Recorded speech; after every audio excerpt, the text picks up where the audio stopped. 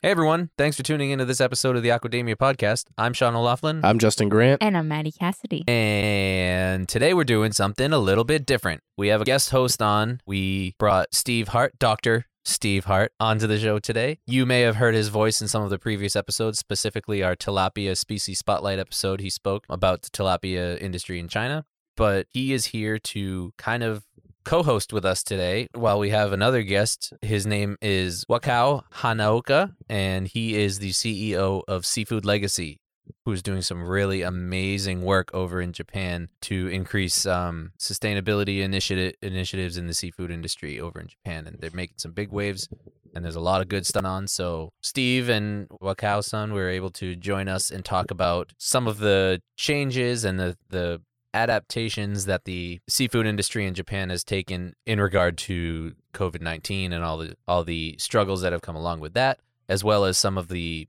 sustainability initiatives that are starting to come to light and being graciously welcomed by the industry and by the country. So amazing conversation. These two guys, clearly they know each other very well. They're good friends. They work together pretty closely, and it was just a whole lot of fun to have both those guys on the show. Yeah, this was honestly one of my favorite episodes we've done because we covered so many different topics, and it's so interesting to hear about this kind of sector of the seafood industry that I've never really known much about, the industry in Japan. And there's just so much interesting innovation, and it seems like things are moving so rapidly there and on the sustainability front. So it's just so interesting to hear about. Yeah. I said this before we started recording this intro, but this episode just more convinced me that while we're all living in 2020, Japan is living in 2031. They just seem to figure these things out far ahead of everyone else in the world. So really, really cool to hear what's going on over there. All right, so enjoy this episode. Send us an email and write in some comments or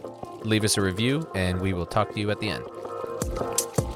Welcome to the Aquademia podcast. Our diet is hurting the environment in myriad ways. I mean, we desperately need to eat more seafood. This is a pioneering industry with a whole lot of people who have really good ideas and a lot of experience and are unafraid. Aquademia is your go-to podcast for a fresh take on all things seafood. So today we're doing something a little different. We haven't done this yet, but I'm really excited. We have two guests on the show, and one of them has been on the show before. His name is Mr. Steve Hart. You are, what is your title? Vice President of GAA? Is it? Yeah, Vice President of Asia Market Development. I do have to correct you there, Sean. You know, it's Dr. Hart. Yeah, I spent a lot of years. That's I right. was gonna say Dr. Steve Hart. That's Doctor. right. I almost made that mistake with George in the previous episode too. But That was Sean's last episode. yeah. Yeah, you don't want to make that mistake with George. I'm volunteering now. I'm not actually working for GAA. Scratch that. Get rid of it. But we brought Steve on today to be kind of a guest host because Steve, obviously, as you could tell by his title, does a lot of work over in Asia. And he has brought on Wakao. I don't know how to say your last name, so I'm going to let you go ahead and say your full name. Yes, I'm Wakao Hanaoka. I am a CEO of Seafood Legacy, which is a sustainable seafood consulting firm based in Tokyo, Japan. Yeah, so we're really, really grateful that Wakao-san was able to join us for the show today and talk about some of the great things that Seafood Legacy is doing and some of the amazing things that are happening with the seafood industry over in Japan. And Steve has been very, very connected with that industry and some of the things that have been happening. So we're going to let you kind of lead the conversation, Steve, as our celebrity guest host. But before we do that, Wakao, I want to talk about you and who you are and where you came from and kind of quick recap what your story is, how you got to where you are now, and then a little bit about Seafood Legacy and what you guys do. And then, Steve, the floor is yours. All right. Okay, first of all, thank you for having me on this opportunity. So Seafood Legacy, I launched this entity like 5 years ago. Before that, I was in NGO society working on marine conservation. But make change happen in Japan, I realized after working for NGOs in 8 years that it's fastest if we can empower the business to drive the policy change of the governmental policy change. So my objective, my purpose hasn't been changed since my previous job time, but I shift my angle of approach. So now Seafood Legacy, we work.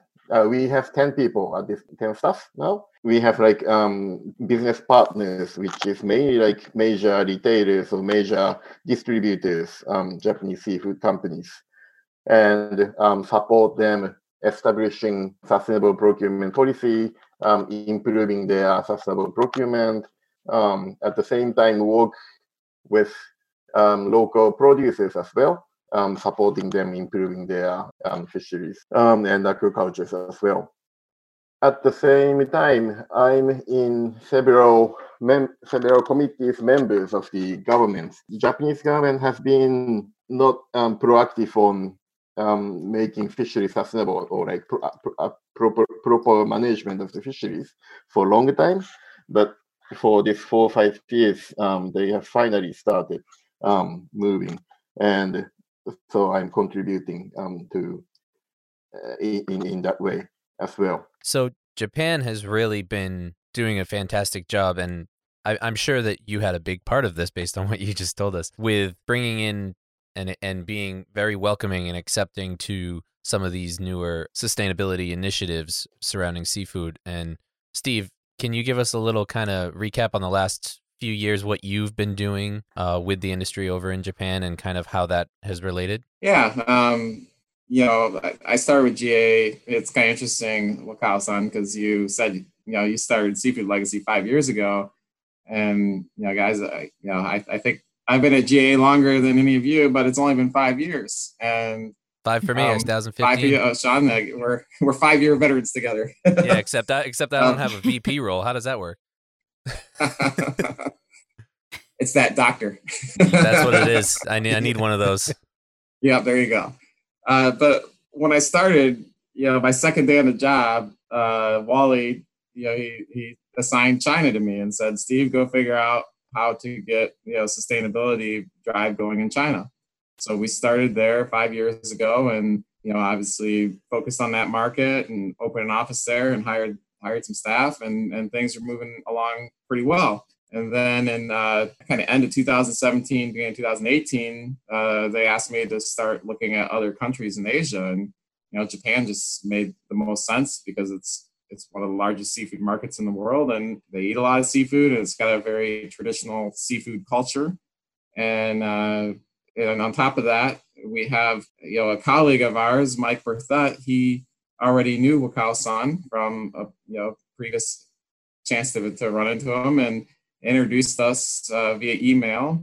So we started talking and realized that there's probably some opportunity to get sustainability moving in Japan. And then obviously the big driver being the Olympics. There were the Olympics that were supposed to be 2020, but that's been a huge driver of this. And the Olympics, when they select their host city, part of their selection criteria is based on things like sourcing sustainable seafood. So that, it's a big part of it. So we started in January of 2018. I made my first trip to Japan, and thanks to Wakao-san, we had a couple really good meetings and determined that, we've got to keep coming back and working with the market there.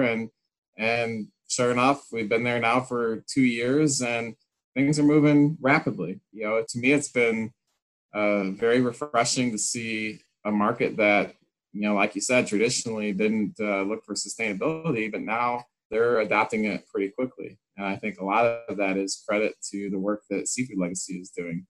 So they've been really good partners for us. Thank you very much. I just want to add that in Japan, as Steve described it, sustainable seafood movement was not there until, and the big opportunity, big trigger was that it's decided that Tokyo host the Olympic Paralympic game in 2020. We, together with our aligned Japan-based NGOs, we succeed making all the stakeholders agree that making the Olympic Paralympic as a joint milestone to achieve our seafood sustainability level to certain levels. So it was a right time that we established Seafood Legacy in Tokyo. I mean, there's no like sustainable seafood specified organization existing in Japan. So it was a good timing, and also that helped not only the government but major like leading companies start working on and also like communicating about seafood sustainability. Yes, and also yes. So we every time Steve-san come to Japan, like in Tokyo, every time like our teams become very active and happy. So every time Steve comes, yes, as he said, we have a lot of good meeting, but also we find more good sushi restaurant with good sake as well. Definitely. Well, I'm gonna. I guess I'll tag along. Expect the same treatment for us when we come up when we make it to Tokyo. We've got some funny stories about about some of that. I'm sure. Maybe we'll get to some of ththose in a little bit. Well, Kao-san, did some of the retailers over there? I know a lot of the big retailers in other parts of the world have sustainability like requirements and plans for sustainable sourcing. Was that in place with some of those larger companies like the Walmarts and some of those retailers? Were those in place already in Japan but not really followed, or were they only in place in other parts of the world and Japan kind of didn't have those initiatives before this whole thing started? Many major retailers in Japan have also first of all, this movement is still very young compared with US or EU circumstance in Japan. So many major retailers have established their own procurement policy on sustainability. Many of them have not mentioned when to achieve 100%, but at least which time to like 20%, 30%, still a roadmap stage. But it's a big one step ahead compared with like previous time that they don't have anything. Also, I think in Japan, it's a cultural thing. How you see the commitment is very different in Japan. If you announce your commitment, if you don't achieve 100%, if you achieve only 90%, you will be bashed for this minus 10% by the society. You promise, you have to make the promise, otherwise you are cheater, kind of things. So, man, the US could learn something from Japan. That's for sure. So it's very difficult for companies or like individuals, for anybody to make a stronger commitment, announce the commitment. But still, many retailers who haven't yet announced their commitment, many of them have their internal policies on sustainable seafood. They don't want to make it announced, but yeah. Very cool. All right, Steve, I'll hand off the floor to you if you want to take the conversation wherever you want to take it. As long as it's appropriate. I think we've seen a lot of fast development in Japan, and we call it fast, but I think a lot of that is because of the groundwork that you've laid there, Wakao-san, with Seafood Legacy. But obviously there's still a long way to go. With the Olympics being postponed by a year, do you see that changing anything, or how do you see that impacting the work that we're doing? Postponing Tokyo Olympic, Paralympic. I think it depends on how Japan can host that event.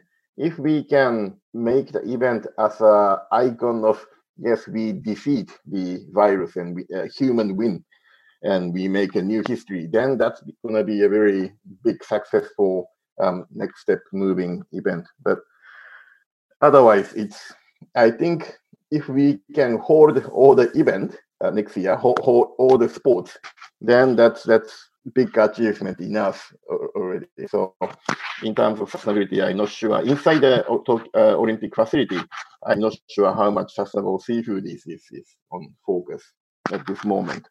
But even if we don't have Tokyo Olympic this year or even next year, I think the movement has already been settled in Tokyo, in Japan, in Tokyo, especially in Tokyo. And that's more important and powerful, I think. In Tokyo, Osaka, or like all the surrounding prefecture, we are still in it's voluntary, but it's a lockdown stage. So we don't go out and we work remotely. Supermarkets are open, but all the restaurants are closed, that kind of situation. I talk with many retailers and domestic major distributors online. They all say that they want to, they are willing to, they are thinking of continuing the sustainable seafood procurement. None of them saying that because of this corona, we have to deprioritize the sustainability. None of them are saying that. So so at least I believe that this movement is continuing. I was going to say, now is the time to make sure that you do stick to those principles, because you want to make sure that coming out of it, you're able to continue to produce that kind of quality seafood. And if we just get desperate and try to source from anywhere that just has seafood, then it's not going to work out in the long run. So though it's great that they're thinking ahead and thinking more proactively like that over there. That's right. And also, as I said before, the companies who have already made the commitment, they have to make that it happen. They have, yeah, especially if they announced it, right? Yeah. Well, now I think it's time for a funny story, because we've been talking some serious stuff here for a while, so I think we've got to share a funny story before we get back to the serious stuff. And I think all the coaching I got about working in Japan from Wakao-san and the rest of the staff at Seafood Legacy, it was, you have to be patient and you have to keep working and keep bringing your message, because you don't expect the first time that you're going to have success, because that's not the way Japanese culture operates. And as Wakao-san already explained to us, when they make a commitment, they're all in. So it takes a while for them to make that commitment. So they were telling me this, and I was expecting that. And all of our meetings up to this one point definitely I was seeing exactly that. And then I think it was the summer of 2018. It was really hot in Tokyo. It was probably over 100 degrees Fahrenheit every day. And everyone was just dying from heat. Wow. And we went out to dinner a Thursday night. And there may have been a little sake involved, maybe a little bit. But the next day, we had a meeting in the morning. And it was a meeting that wasn't even originally on the schedule. It was added at the last minute. And one of the gentlemen from Seafood Legacy rode his bike home the night before. And he got in a bike accident, and he was all bruised and cut up and bloody, and he looked terrible. And the next day we had a meeting, and he came in with all these bandages all over him. And we sat down and we were in this meeting, and about halfway through my presentation, the gentleman we're meeting with just stopped me. And he's like, "Okay, I'm in. We're doing this. Now how do I do it?" And it just shocked me, because all the coaching I had was, it takes time and you're not going to get there right away. So this I completely was caught off guard, but I took my presentation and I got forward to be able to get to what we do now that they're going to do this, and we move forward, and that company, that gentleman, is one of our biggest supporters in Japan right now. So, but the funny story about that is, after we left, I was just in total shock. And I looked at Daisuke, the gentleman who had been in a bike accident, and we all started joking that everyone thought I beat him up, and that if they don't commit to sustainable seafood, I was going to beat up everybody else too. That's one way to do it. Yeah. But I think that, we make a joke, but I think the in all seriousness, that just shows the amount of work that had already been done. And they were ready to commit, and it's largely because of the work that the folks at Seafood Legacy had already been doing with them. Wakao, I think you've got a really interesting history, and you talked about Seafood Legacy and a little bit about your days in NGO, but you've also had the opportunity to live all around the world. Why don't you tell us a little bit about some of those experiences, because I think that kind of shapes who you are and why you're so committed to sustainable seafood. Yeah. First of all, I want to clarify that it's not me who beat up Daisuke as well. Well, that was me. It was really funny. The listeners can't see it, obviously, because they don't see our video. But as Steve was telling that story, you could see Wakao just waiting. He's holding back his laugh because he knows what's coming. And Yes. Yes, thank you, Steve-san. So yes, my background. I was born in Japan. Both of my parents are Japanese, but I grew up in Singapore and Malaysia since when I was 2.5 years old until the end of high school. So there was a lot of beautiful oceans surrounding me. So I was into scuba diving, snorkeling, all those activities, and I was into that world a lot. So it's my high school time that I decide that I want to devote my life to contribute to keep this beauty. I went to my university was in US. It was in Florida, and my major was marine bio and marine environmental study. After that, I came back to Malaysia at the time and started from aquaculture business, which is intensive farming, which is on harvest the mangrove forest. That time it was not so much popular, at least in Japan. So I communicate with like local people that you don't have to cut trees for your life, and we can live in better way. At that time, I was very satisfied of my what I was doing, but then I realized that many of the farmed prawn in Southeast Asia by cutting the mangrove forest has been exported to Japan. Japan is one of the major imported prawn consuming nation. As a Japanese, I feel very uncomfortable being that local and talking beautiful thing. Suddenly, like I realized that what I say as a Japanese is very shallow. So I thought I had to come back to my own country to solve my own issue first before I come out. That makes me decide to come back to Japan. Then I went to extreme. Japan is very harmony-based, empathy-based society. Everybody want to be sane.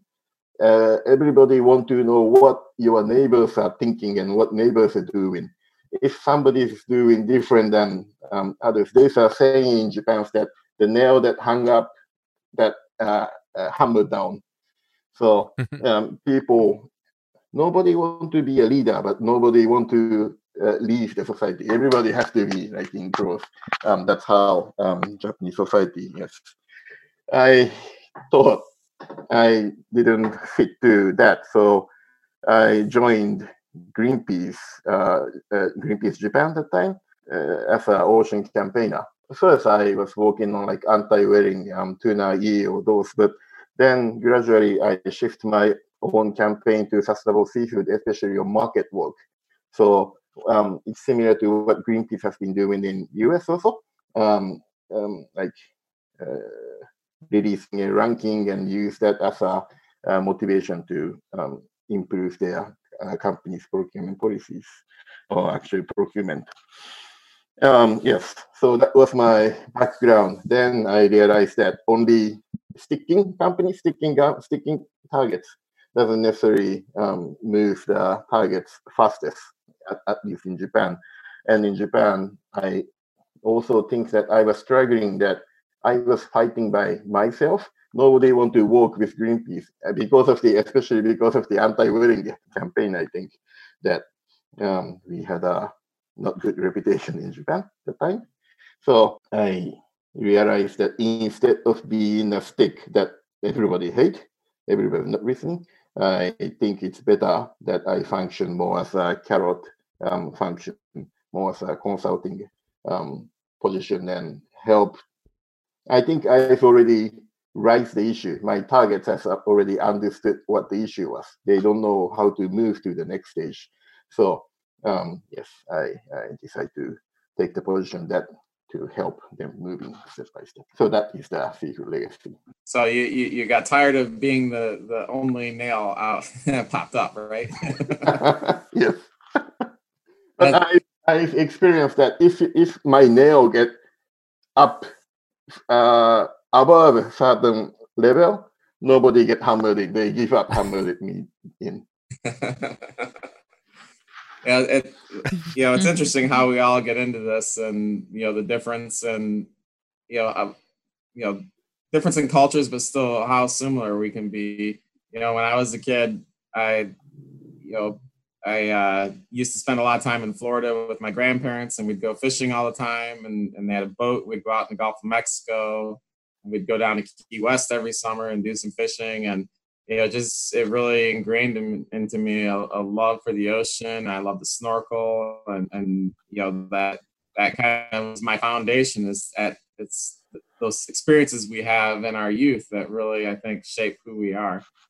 So it's interesting and nice to see friends all around the world who can share in that common experience. Yes. Let me just say, I feel like a large percentage of our guests on this show have some sort of connection with the state of Florida. I don't know what that means, but I feel like almost everyone we speak to is like, I was born and raised in Florida, or I used to vacation in Florida, or I went to university in Florida. Like everybody has some. I'm kind of nervous because I don't really have much of a connection with Florida. I'm a big Disney World fan. I love going to Disney World, but that's pretty much it. Maybe that's your connection. Maybe. There you go. I lived there for 2 years. Where? Disney Florida? World? No, You not lived in Disney World. I lived there That for big 1 castle year. that you see in the middle. That was he had an apartment up on the top tower there. I was the gargoyle. Yeah. No, I lived in Fort Myers for 2 years, and then also spent some time in Sarasota and did my college internship at Mote Marine Laboratory. I was going to be a marine biologist and work with sharks. Nice. Yep. Weren't we all? Yep. And then you realize I think I actually got hires. I think I got accepted as an intern at Mote Marine Lab, but I couldn't do it for some reason. I wasn't able to commit to that to go down there for the summer. Maybe that's my connection. We'll go with that. Yeah. Well, unpaid internships are kind of hard to accept, but I was fortunate to have an aunt who lived in Sarasota, so I was able to stay with her. There you go. There you go. Yeah. So we've been talking a little bit about the market and how it's been accepting sustainability and moving to more sustainable practices, but we haven't talked a whole lot about the impacts of COVID-19 and what you're seeing right now. And obviously our viewers aren't going to see the video, but anyone looking at the camera can see it's been quite a long time since I've had a haircut. And, yeah, me and Justin's beards have never been this big and bushy. Well, I keep shaving, but I just gave up on everything. Kind of curious, Wakao-san, what are you seeing there in terms of what's happening at the market? I mean, we get some reports out of Japan, but I think everyone's kind of curious what's happening in the markets around the world. Yes, first of all, I think I want to share that because of the voluntary lockdown, all the restaurants are closed. And as you said, Japan, we have a lot of good seafood restaurants, like sushi restaurants and all the good restaurants. And so good quality, especially domestic seafood, their main selling channel has been those high-level restaurants. They are all closed down. So those coastal, small-scale good fishermen, they are in very much difficulties. On the other hand, because of the lockdown, supermarket, they sell their sales are very good. And also we see more better quality seafood in supermarket during this COVID time, because the fish that used to go to the restaurant now goes to the retailers. So I think consumers, because we have more time in home, we have better quality seafood on our hand. I think we are changing our consumers are realizing that cooking seafood is fun, and eating seafood is delicious, especially at home together with family. That kind of value is changing that. Not that I feel. At the same time, some articles are saying that as well. The problem is that because retailers, they need a big quality, so a big quantity, so that each seafood fishermen can sell in much cheaper price than they sell to the high-end restaurant. So those economics imbalance is still there. So this is still temporal movement. But it's good that not only the small scale high-end restaurant, but big scale business are having more relationship with domestic fisheries, because larger companies, especially their management side, because of the COVID-19, rather than short-term efficiency, they start to think more about like long-term risk hedge, and seafood sustainability of sustainable procurement of the seafood is one of their scope. So in terms of domestic seafood or domestic fisheries, as I said in the beginning, sustainability or proper management was not there for a long time. And because coastal fishermen, they are very old, many of them are very old, who doesn't have next generations to inherit. And those fisheries cooperative, those groups are very old-minded as well. So it has been difficult to make a drastic change. But now we see, because of the COVID, we want to utilize this COVID-19 to make this movement accelerated in Japan. So stock assessment, stock management, government involvement, those kind of things that we see a bright future, and we are working on that.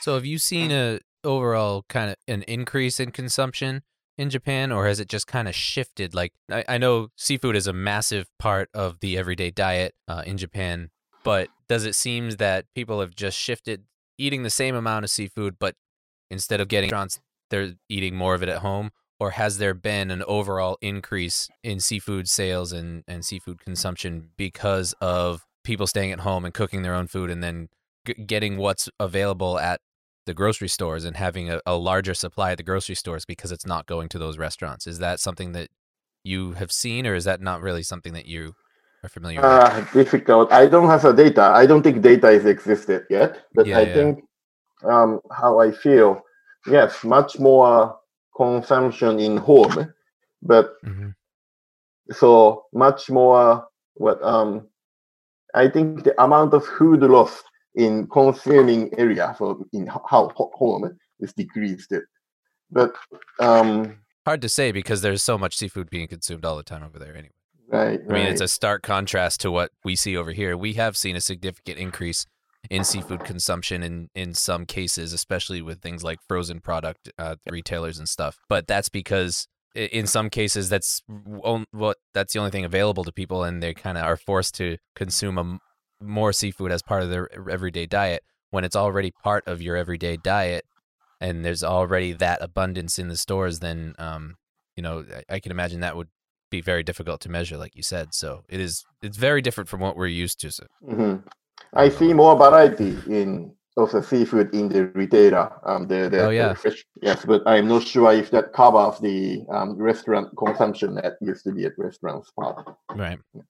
Yeah, that's a big loss. So, there's like you said, there's a lot of restaurants, and especially in Tokyo, that with all of that closed down, it's a lot of seafood. Yes. And Steve, you probably know this, but I just want to get a feel for. I don't know too much about the marketplace in Japan and the Japanese industry, but I'm assuming that a lot of the seafood that is produced in Japan stays in Japan. There's a lot of domestic. Is that accurate, or 95% or maybe more? Yeah, 90 to 95% of domestic seafood is consumed in Japan. Your assumption was right. Okay. Yeah.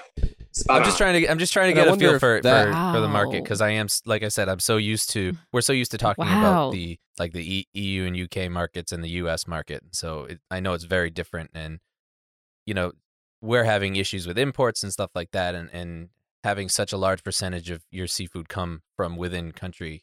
It's a different way of thinking about this whole conflict and the effects that it's having. So just trying to put it in different, in but at the same time, as I said, 90% of Japan produced seafood is consumed in Japan, but that is half of our consumption. The rest half of our consumption is through imported. So we have import like this problem as well, issue as well. Oh, okay, interesting. Yeah, a lot of the two biggest are salmon and shrimp for aquaculture species. Coming primarily from where? Latin America? Chile. Well, for salmon, yep. For salmon, yeah. And then shrimp coming from what, Vietnam or? Yes. Southeast Asia, India, yeah. And also, as I want to add, I forget to. I think it's important to mention that even during this COVID time, many companies are continuing their sustainable seafood work. We see more, for example, certified product in retailers as well, in like many different brand of supermarkets. And also, it's great that it's like 1 week ago, 2 weeks ago, one of the major retailers are becoming the BAP endorsers. Right? So yeah, even during this time, it's very clearly saying Right, that those companies, sustainability, they see that as not only a like short-term trend, but like long-term work. Has there been any discussions recently on when restaurants may be able to open up in the country? I think Tokyo's voluntary lockdown is released within 1 week or 2 weeks, or at least within this month. It's not decided, it's not announced, but it's rumored. Wow. Yes. So then gradually all the businesses reopen. Actually, this is voluntary lockdown. I mean, everybody is following this voluntary lockdown. So everything is closed, but this is voluntary. So restaurant can open if they want to at this time as well. This is very interesting and shocking as a people who live in Japan. Our country leader doesn't have a leadership. He or they cannot design what the future will be, and they are not sharing that to citizens. Why? But somehow we don't have a lot of die people due to COVID-19 in Japan, and I feel that that's not because of the governmental efforts or the leadershipness, but it's more of the individual effort. As I said, people care with each other. They want to know what your neighbors are doing. It can go negative way, but it can go very much positive ways as well.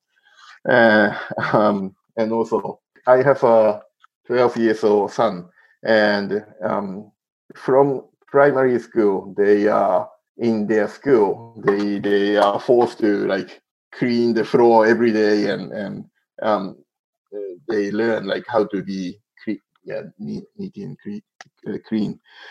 Washing hand, goggles.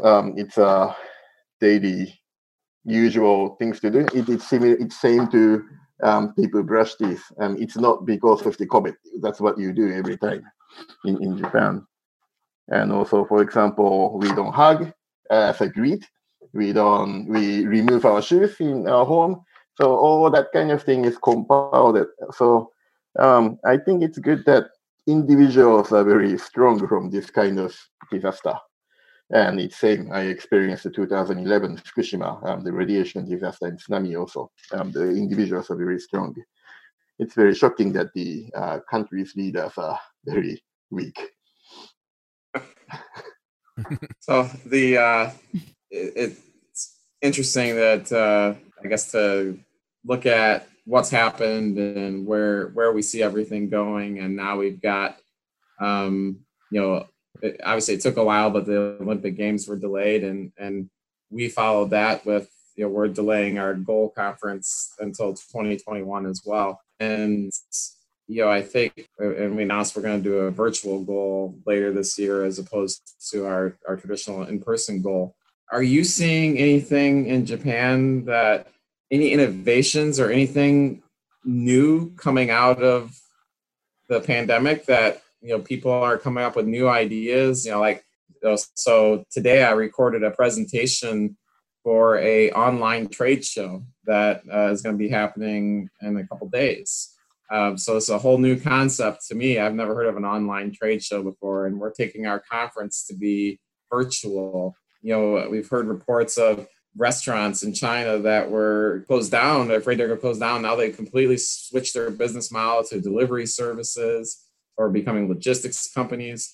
Have you seen anything in Japan similar yet, or is it any new ideas or innovations that you thought, wow, that's cool, and that might catch on and be a new thing?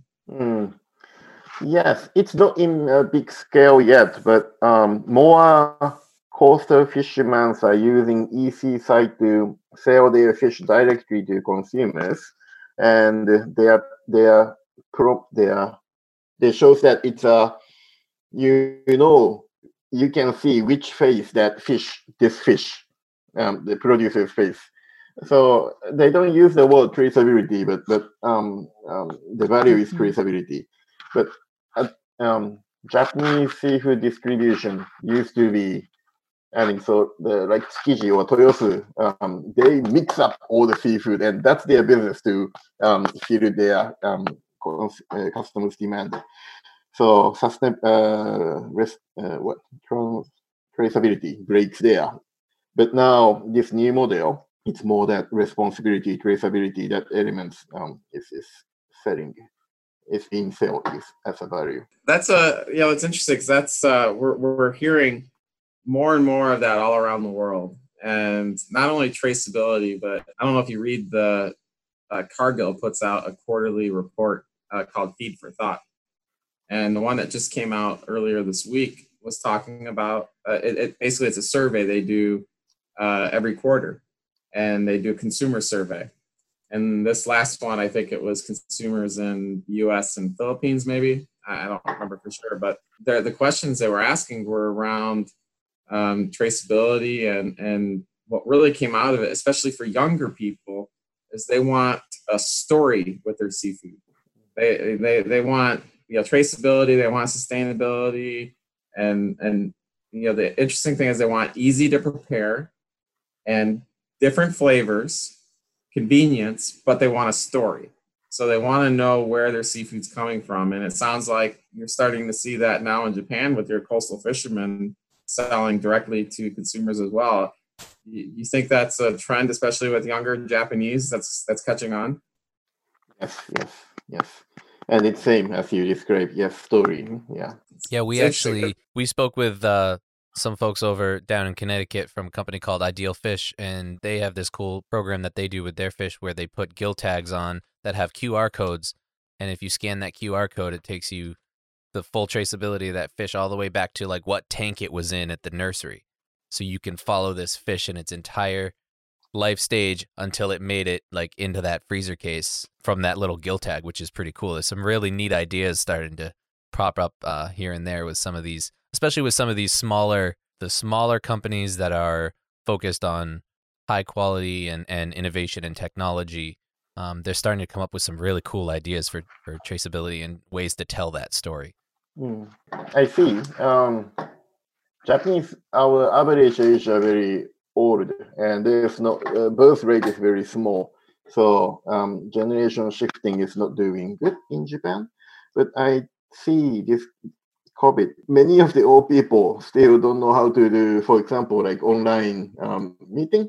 They become like non-functional, right? So I think this new generations are more coming up to the field, to the decision-making field, who has more innovation, who is more with the technology kind of thing. So that's our hope as well. Yeah. Great. Yeah, I'm excited to see what comes out of this technology-wise. I think people are, when something like this happens, there's a major inconvenience in people's lives. The advances in technology speed up rapidly, and they just blow up. So I'm really excited, not even just with seafood, just in general, to see kind of what comes out of this, because human ingenuity, when we are even minorly inconvenienced, we will do whatever it takes to make things easy so we can be lazy again. So I'm excited to see what people come up with. Well, working at home allows us to be pretty lazy. I'm sitting in a recliner chair as we speak. Yeah, that's true. I recorded my presentation earlier, as I said, and I had to wear a tie and a jacket, but I was wearing blue jeans. Don't let him kid you. He was wearing pajama pants. Steve, do you have anything else? We're getting a little bit low on time, but we still have a little bit of time if anybody wants to chime in with anything else that they want to talk about. This has been a fantastic discussion, by the way. Yeah, I think we covered a lot today, and I think it's a lot of our people we work with at GAA. They were excited about Goal coming to Tokyo this year, and we had a lot of people reaching out to us saying they can't wait. When we made the announcement in India, the gentleman sitting next to me was whispering to me, he goes, "I think it's going to be Tokyo. I think it's going to be Tokyo." And as soon as the announcement was made, he was like, "Yes, I was right."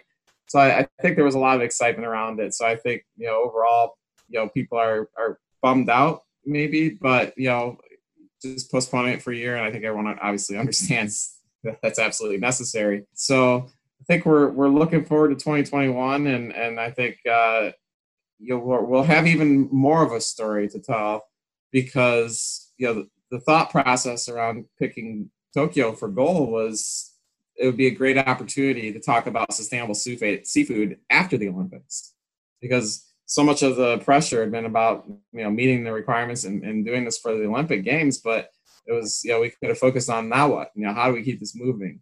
But now we've got even a bigger story. I mean, not to say the Olympics are an afterthought, because they're still, we hope they'll be very big and successful in 2021. But now we've got a story around recovery and innovation and how did we come out of this and how did we improve as an industry. And I just hope that 2021, when we come together in Japan, that we're going to be able to talk about all these things and be able to see those type of innovations, what's happened in Japan. So to me, I'm excited, and I think it's going to be an opportunity. It's going to be tough to make it through the rest of 2020 without being able to travel, but I think we're going to see some exciting things in 2021. So, Wakao-san, thank you very much for joining us today. You've been a great colleague, great friend, and it's good to see you. I wish everyone else could see us, but I think everyone would love to hear what you had to say. Well, I think Maddie took a screenshot, so they'll be able to see what we all look like. Wakao-san, before we sign off, what's your favorite go-to seafood dish? Favorite go-to seafood dish? Yes, I've been eating at home for like 2 months. Haven't been going out for 2 months for dinner. I'm craving for good sushi, beautiful sushi. Yeah, aren't we all? And I probably haven't even had it yet because I've never been to Japan. So I hope all this situation become better and everybody can come to Japan. Some good uni. Yes. Yep. So, Wakao-san, I have one more question as well, Sean, before we end.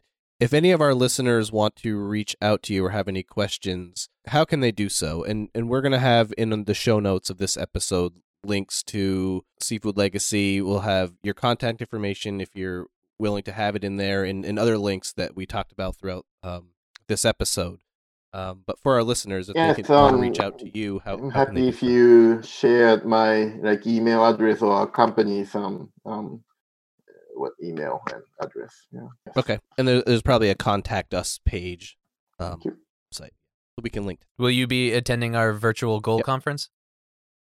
Very interesting. Yes, I'd like to. Love to. All right. Well, if any of our listeners are interested in the virtual Goal conference, we'll have some information about that linked in the show notes as well. Great. This year is very different, and it's new territory for us, and we're going to make sure that we do the best we can to make it as good of an experience as possible. And I think in the future, in a few weeks, you can plan on listening to Steve Hedlund talk about that, and then maybe he'll give a little more information about Tokyo next year. So we'll see. But thank you so much for joining us, Steve. You're a natural. Thank you very much. You're a fantastic guest host. We appreciate having both of you on here. Steve, thank you for staying up a little later. Wakao, thank you for joining us at a normal work schedule. And if you want to contact us, we'll tell you how to do that in a little bit. But otherwise, thank you for listening, and we'll talk to you next week. Thanks, guys. Folks, that was our conversation with Dr. Steve Hart and Wakao-san from Seafood Legacy.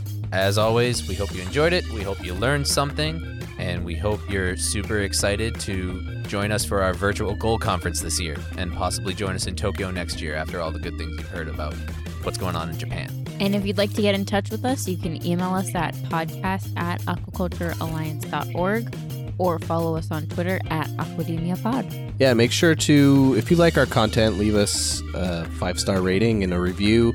That's really how we get the word out there of the good stuff that we're doing here on the show. And a huge thank you to Steve and Wakao-san for coming on the podcast. It was such a successful episode, and we look forward to going to Tokyo next year. Absolutely. So make sure you're subscribed wherever you are listening right now, and we will talk to you next time. Thanks so much. Bye. Ciao.